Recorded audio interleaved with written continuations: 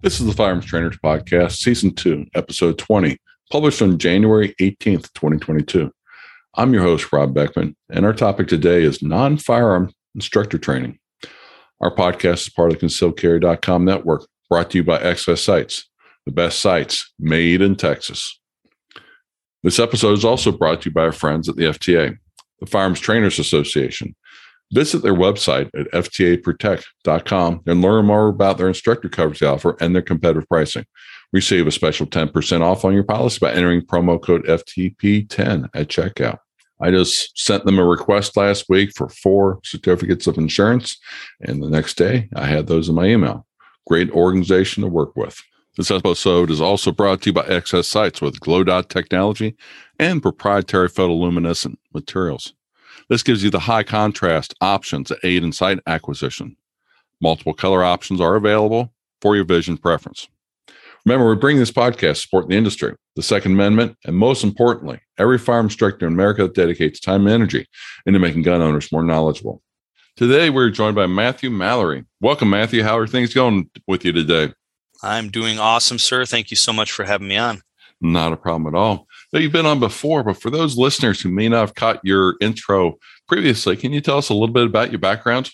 Sure. Army vet from the 90s, current part-time law enforcement officer, teach at the academy and service training for officers in New York State. I pretty much teach full-time, do a little bit of side stuff as far as farming and have an Airbnb that we run as well. But my primary business is teaching classes to the masses.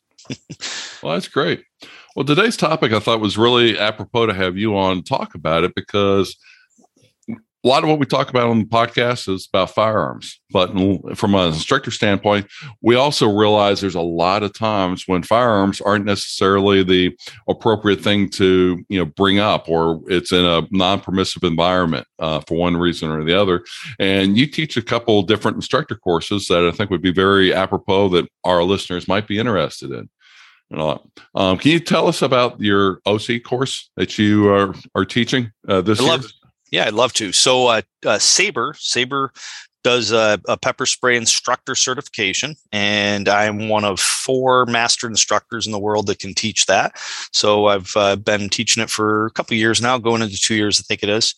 And I did 5 classes last year, and currently around the country, I've got about 14 or 15 classes booked, traveling out through July in Alaska, where I'll be certifying people to teach their how to use their products, or how to use pepper spray in general, if you will. A lot of people, excuse me, even people in the classes, instructors that are in the classes, some of them have said that people have said to them, well, it's pepper spray. You should, what's so hard about using pepper spray? And, my rebuttal to that is, well, how do you hold it? Show me how you hold a can of pepper spray. Put a pen in your hand and hold it. Are you using your thumb, or are you using your index finger like you're spraying hairspray? And that right there would be a good indication whether that instructor could tell them, well, let me let you think about it this way, right? You're not putting hairspray on the bad guy. You're using pepper spray. You're going to have more strength with your thumb. You can turn and punch if you need to. For whatever reason, you run out of pepper spray, it doesn't work because they're on drugs, or you miss them, or they cover up, or whatever. You've got a backup plan B. So there are, formulated classes that people should think about when it comes to stuff like pepper spray, because you don't know what you don't know. And you and I both know we take classes from other instructors, because even at our level, we don't know everything. Mm-hmm. Or even if there is something that we're taking a class that we think we know everything in the class, we're still going to come away from it learning something, even if it's something, a different way to teach somebody or get it across to somebody. That's beneficial. Right. And I think one of the things with pepper spray that thinking that you just spray it at the bad guy is oversimplification. Yes, you're going to spray it toward that person, but we had Chuck Haggard on the podcast last year, and he was talking about, where do you aim? Do you aim for the eyes? He was actually saying, aim for the forehead so that it can drip down into the person's eyes and different things. And those are some of the minute things that even as instructors, as we go along in our learning adventures, we find little nuances about how to better grip a gun, how to better go along and line the sights, draw. And that's the same thing. I see it when it comes to like OC spray. I mean, it's not something you're just going to pick up and naturally know how to use. Yes, you can naturally spray it, but are you able to be effective in being able to stop that threat? Because some of the threats are going to be two-legged, some of the threats are going to be four-legged, and those are, you got to know how to defend against them both. Because from being a responsibly armed citizen, you want to be prepared for whatever comes along. You don't want to say, well, wait a minute, nobody ever told me what to do about a dog, so I can't do anything now. And that's where your course, I think, would be very interesting to take. Yeah, and it's neat that Chuck says that. I didn't know that. I haven't studied under Chuck, nor is he under I. And I say the same thing usually, is just you spray for the forehead. The concept across the eyes is what we teach in the Saber class, but I also tell you that the likelihood that you're going to hit them directly across the eyes when you're moving and they're moving and everybody's adrenaline's going isn't as likely. So you hitting them in the forehead, especially if they have glasses on, it's going to hit them in the forehead and drip down into their eyes, regardless if they have glasses or not. So that is a good good thought process in that. But even things like, which hand do you use it with? I've personally seen law enforcement officers, and we see the cases all the time with the Kim Potter case, where they're pulling a weapon with their dominant hand and using it incorrectly, negligently, however you want to say, right? Like she thought she was pulling her taser, but she pulled the firearm and she shot the guy instead of tasing him. So I teach we can carry for pepper spray and tasers, whether it's law enforcement, or a civilian, both individuals, law enforcement, civilian, I say we can carry because it doesn't take that much strength or that much dexterity to be able to deploy pepper spray or a taser with your weak hand. And crap, the taser's got a laser, so it makes it even easier in that case, right? A red dot or a red laser, that is. Yeah, and I would say advantage there too is to make sure that as you're deploying one of your defensive means, the OC spray, you've got the ability to go along to up the ante, and if you have to grab your firearm or take and push somebody out of the way, or go along and unlock a door, or go along, get your keys, whatever the situation comes down to, we put stuff that we want readily at hand in our dominant side of our bodies. And if we go along, we use our dominant hand to do something and we have to unlock the car, that's going to be really hard to do by reaching across and grabbing our pants, opposite hand and pulling the keys out, or trying to open a door that we're not normally, twisting with our non-dominant hand. So that's a good skill to make sure that we practice and make our students aware of also. Yeah, for sure. The other things that I'll have people say, or they'll ask questions about, is shaking it and when does it expire? And we cover that in the class too, as far as you don't need to shake it anymore because it's emulsified enough for all the product is homogenized into one fluid liquid, but also when does it expire? Or why does it expire? Pepper doesn't expire. It's usually the seal inside that cracks and leaks, and then the propellant leaks out, and then the pepper spray is not going to work. It's just going to dribble down your finger. When you had mentioned having your dominant hand available and being able to pull the firearm, and that's exactly why I instruct or give the knowledge to students to carry it on their weak side, their support side, whatever you want to call it, and utilizing it, used to being able to deploy it. But also, if you have your firearm in one hand, you can escalate and de-escalate back and forth. So if you pull the pepper spray out and they come running, they stop and they look, they go, oh, it's just pepper spray. And they decide to pick it up and they pull a knife, like, hey, you brought pepper spray to a knife fight. Well, then you can pull your firearm out, And then if they're like, oh, and they stop and then they back down, but they drop the knife and come running at you without the knife, and now they're back to their hands, it might not be as justified to shoot them, but hey, you got the pepper spray still in your hand. And I've seen it. When I teach taser, I do taser instructor class for officers in New York State that want to carry a taser, a CED, we call it, conducted energy device. New York State doesn't like the word weapon, so we can't call it a CEW, conducted energy weapon. But I've seen it there in training where officers have pulled their taser out with their dominant hand. And then, I've done video scenarios. I use laser ammo, smokeless range, pull that up and have somebody at the door and they pull their taser out and point it out. And then I'm like, all right, let's see what's going to happen. I hit K on the keyboard. Person turns around, pulls the gun out. The officer freezes. What are you going to do? And then they reholster their taser and pull their gun. I'm like, you don't have time for that. Mm-hmm. If you had it in your weak hand, you could have easily pulled your firearm out or deployed the taser as you're pulling the firearm. So it gives you more options. But another misnomer a lot of times that I run into too is bear spray and bee spray. Bear spray and bee spray. So I'm just spraying with bear spray. Well, a lot of people don't know, like New York State, you can buy bear spray, but you're not supposed to use bear spray on anything but bears. If you use bear spray on somebody who's not a bear, May look like a bear, may growl like a bear, but if you use it on somebody who's not a bear, New York State, you could get hosed up with that. Yep, that's an off-label use, and that's not a good thing to be caught up in. Same thing with the bee spray or wasp spray that some people go along and talk about. It doesn't work the way that people think it would, and at the same time, depending upon how aggressive a prosecutor or a civil defense attorney wants to be, they could push a pretty good case that your use of doing something off-label, even though it was maybe legal, could potentially get put you into trouble because it caused other harm. Yeah, I mean, it says it right on the can, not intended for any purpose other than, or it's against federal law, whatever it says, but it's definitely a crime federally. Would you be charged? I don't know. Why do you want to bother with even thinking you're going to be charged? I have this thing that I call higher level of thinking that I'm always trying to get my students to think about. Just because the law says you may, or maybe doesn't say that you can't, doesn't mean you must. And if you do something, right, that doesn't mean you're going to be away from the other. And I coined a phrase called the 4 horses of your apocalypse. So criminal, civil, mental, and jury of public opinion. Just because the law says you may, that criminal aspect, that you won't be charged, doesn't mean civilly, mentally, and jury of public opinion aren't going to take effect in your life. And we've seen that firsthand with the Rittenhouse case, how that's turned out. Exactly. He tries to go to college down in Arizona, 1,000 miles away from Wisconsin, and look how much hassle he's gotten into down there. And he was found innocent. Doesn't matter what we think about. We could think he deserved something, but in the court system and the jury found him innocent. But at the same time, he's got to deal with the public opinion, and he probably will. For the rest of his life, it's just like George Zimmerman.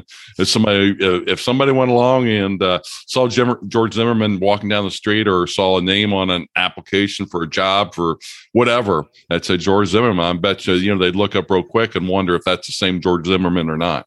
Yep, for sure. Yeah, I was down in Florida, down there teaching back in December, and my wife and I took him and his fiance out to dinner. And yeah, I mean, that you run into that. That actually, the interview that I did with George back in October of 2018, I was the 5th person ever to interview George Zimmerman in person, and AmmoLand published my article. That interview is what caused me, based on interviewing him, finding out everything about the case that I could, and writing that article, that pushed me to write or come up with the 4 horses of your apocalypse, coining that and coming up with that idea, that thought process that there's, multiple avenues. And even in some of those, there's other layers of the onion, such as the criminal, right? It's just not like in George's case where you've got the DA in another county in the state actually takes the case, which is unheard of, but technically, legally, obviously, is possible, and that happened. Or the case where the gentleman in Florida shoved the guy to the ground, and the guy on the ground pulled his gun out and pointed at him. 2.5 second pause, then he discharged the gun. Local DA says, stand your ground, we're not charging. But the state's attorney general takes the case. So that's another level of criminal. Or Rittenhouse, where they're talking about bringing charges at the Department of Justice, the federal level, because they didn't get the verdict they want, right? I mean, we're in a really rough situation now, which brings us back to our original topic, Rob, as far as having less lethal items on you. I'll make the joke with people. If all you're carrying around is a gun and you have no less lethal item on you, and you get into an altercation and you use the gun, somebody's going to make it seem as if all you wanted to do is shoot everybody, because that's all you had on you for a defensive tool.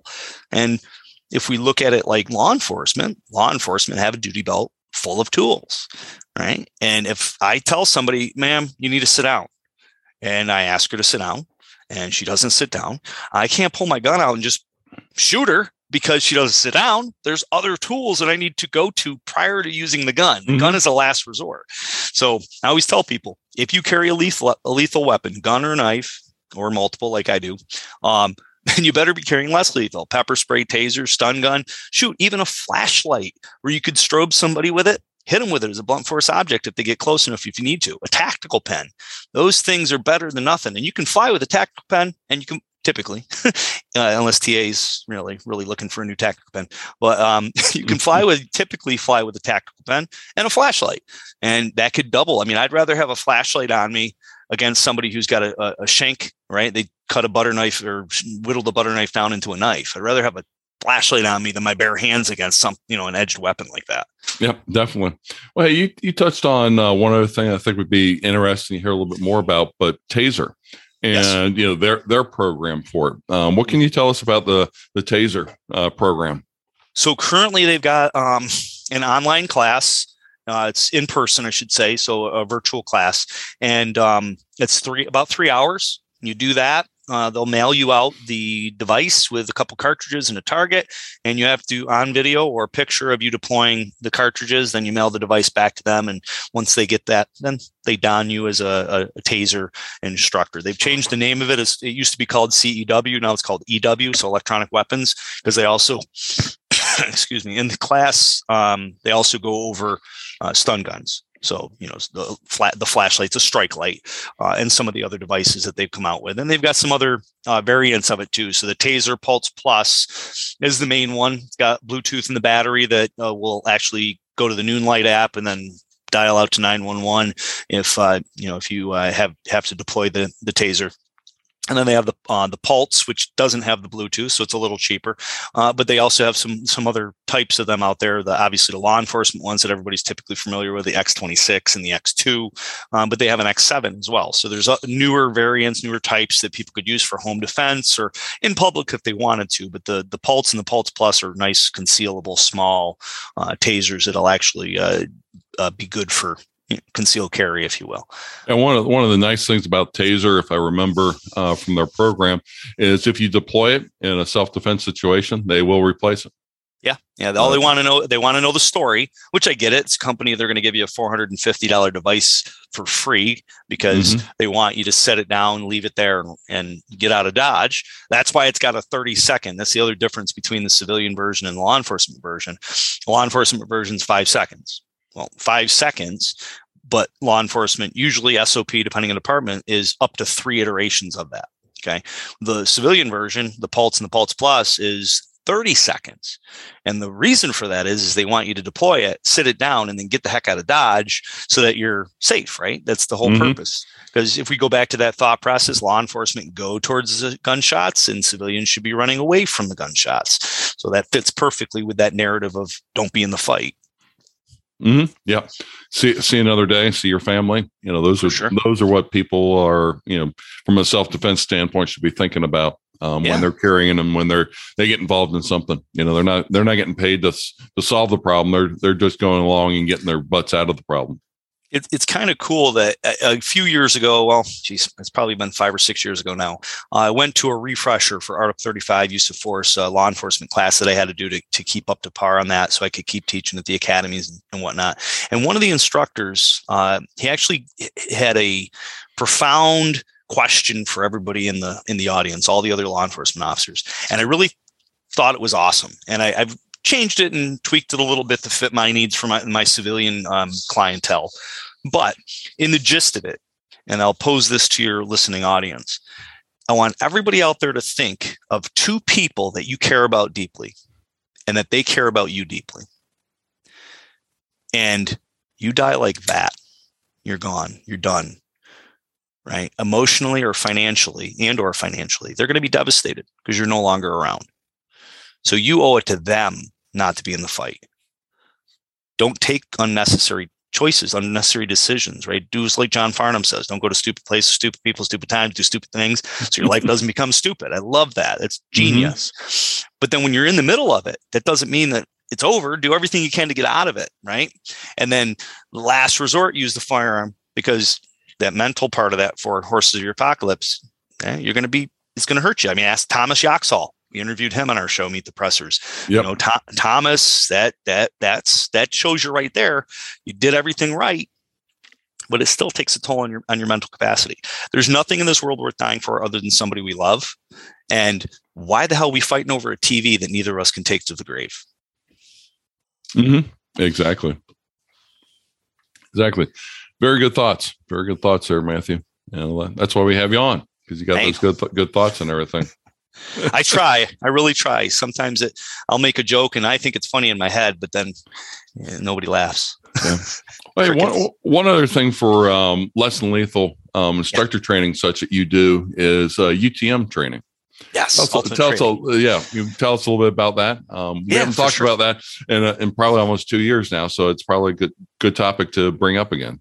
Perfect. So in conjunction with the Sabre civilian pepper spray instructor class that I'm teaching, I'm also doing the first ever UTM, Ultimate Training Munitions, certified civilian instructor training around the country. I'm traveling all over doing that, and people are hosting me to come in, and we're basically going over the products, getting people familiar with the products, but we're helping instructors take it to the next level. Civilian instructors who teach civilians how to teach civilians how to fight through the emotional dump, fight through that adrenaline dump, and be able to actually keep their wits about them and revert to their training, right? Look into that hippocampus after your amygdala gets hijacked and actually pull out tangible training. And the only way to do that is to do it as realistic as possible. Before the UTM stuff and before I offered that force on force reality-based training to my students, I do a lot of laser classes. So I'd have the smokeless range. I do the NRA Simcoe. I do a custom design course I call Draw, Shoot, and Reholster, because the major majority of people shoot themselves while they're drawing or reholstering the gun. So I did this with a laser. We use the certs, and we have people draw, shoot at the targets, and then reholster the gun. We go through that over and over.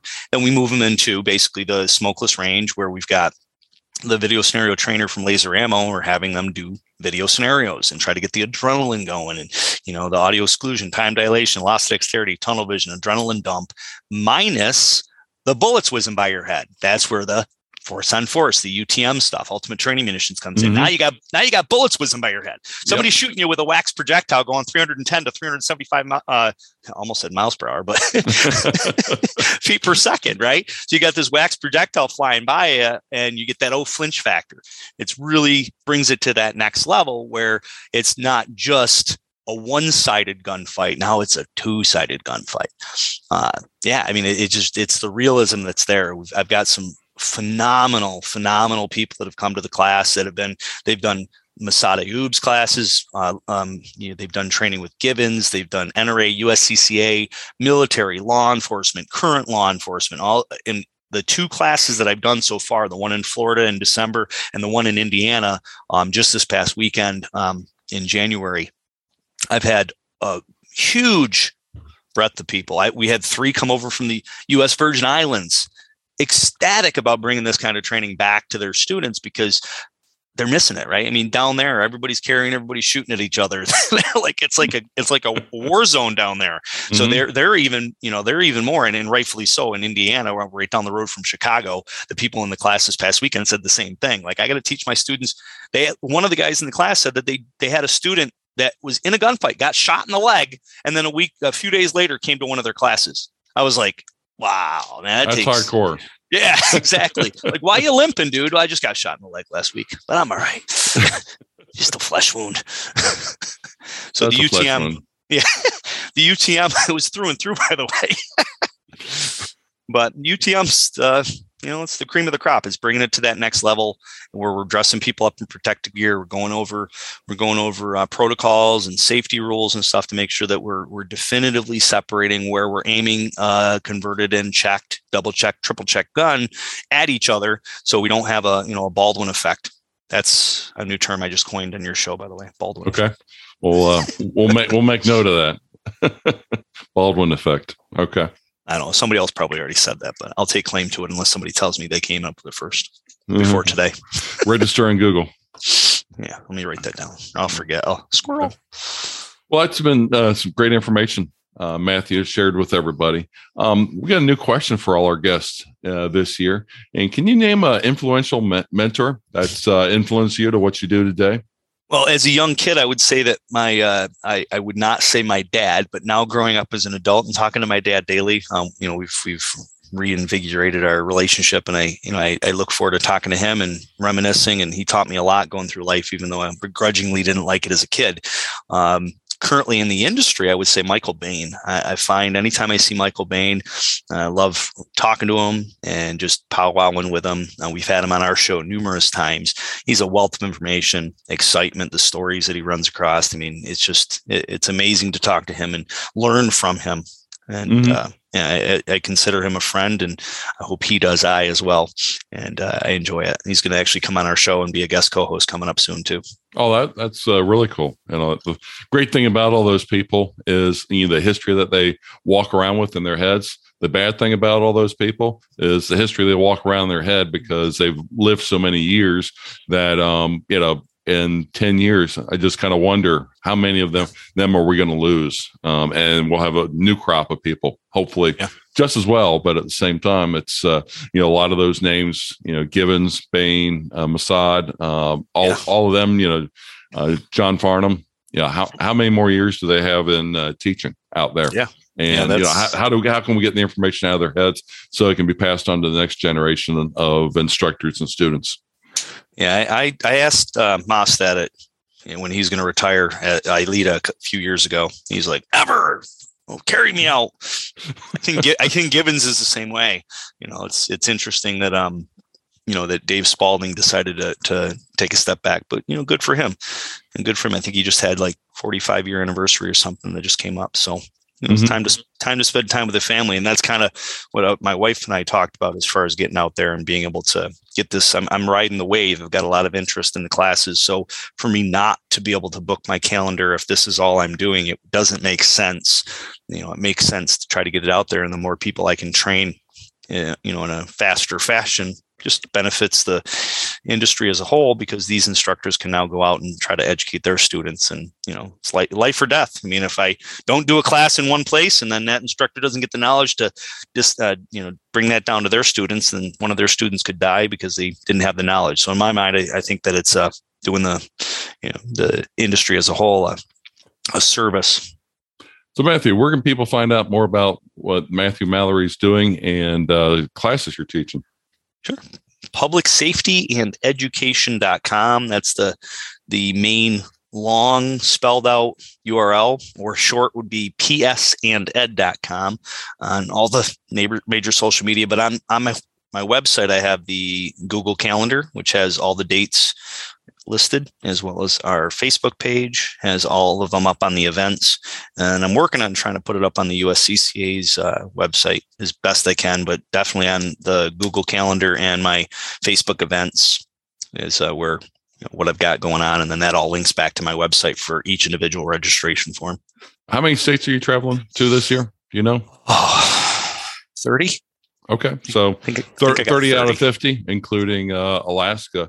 I'm trying to get to Hawaii. So anybody out there that's listening to your show that's in Hawaii and they like me to come, they like my witty banter and all the stuff that I'm dishing out here, I will gladly come to Hawaii.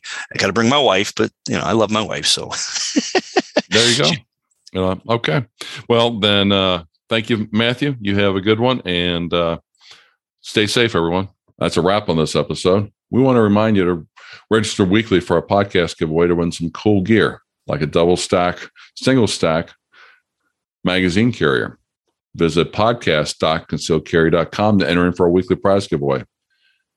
Enter in each week for the prize giveaway, because your entries do not carry over from week to week. Remember to check out our other website articles where you can search for various topics, from how to get started with a website to earning extra money through affiliate marketing.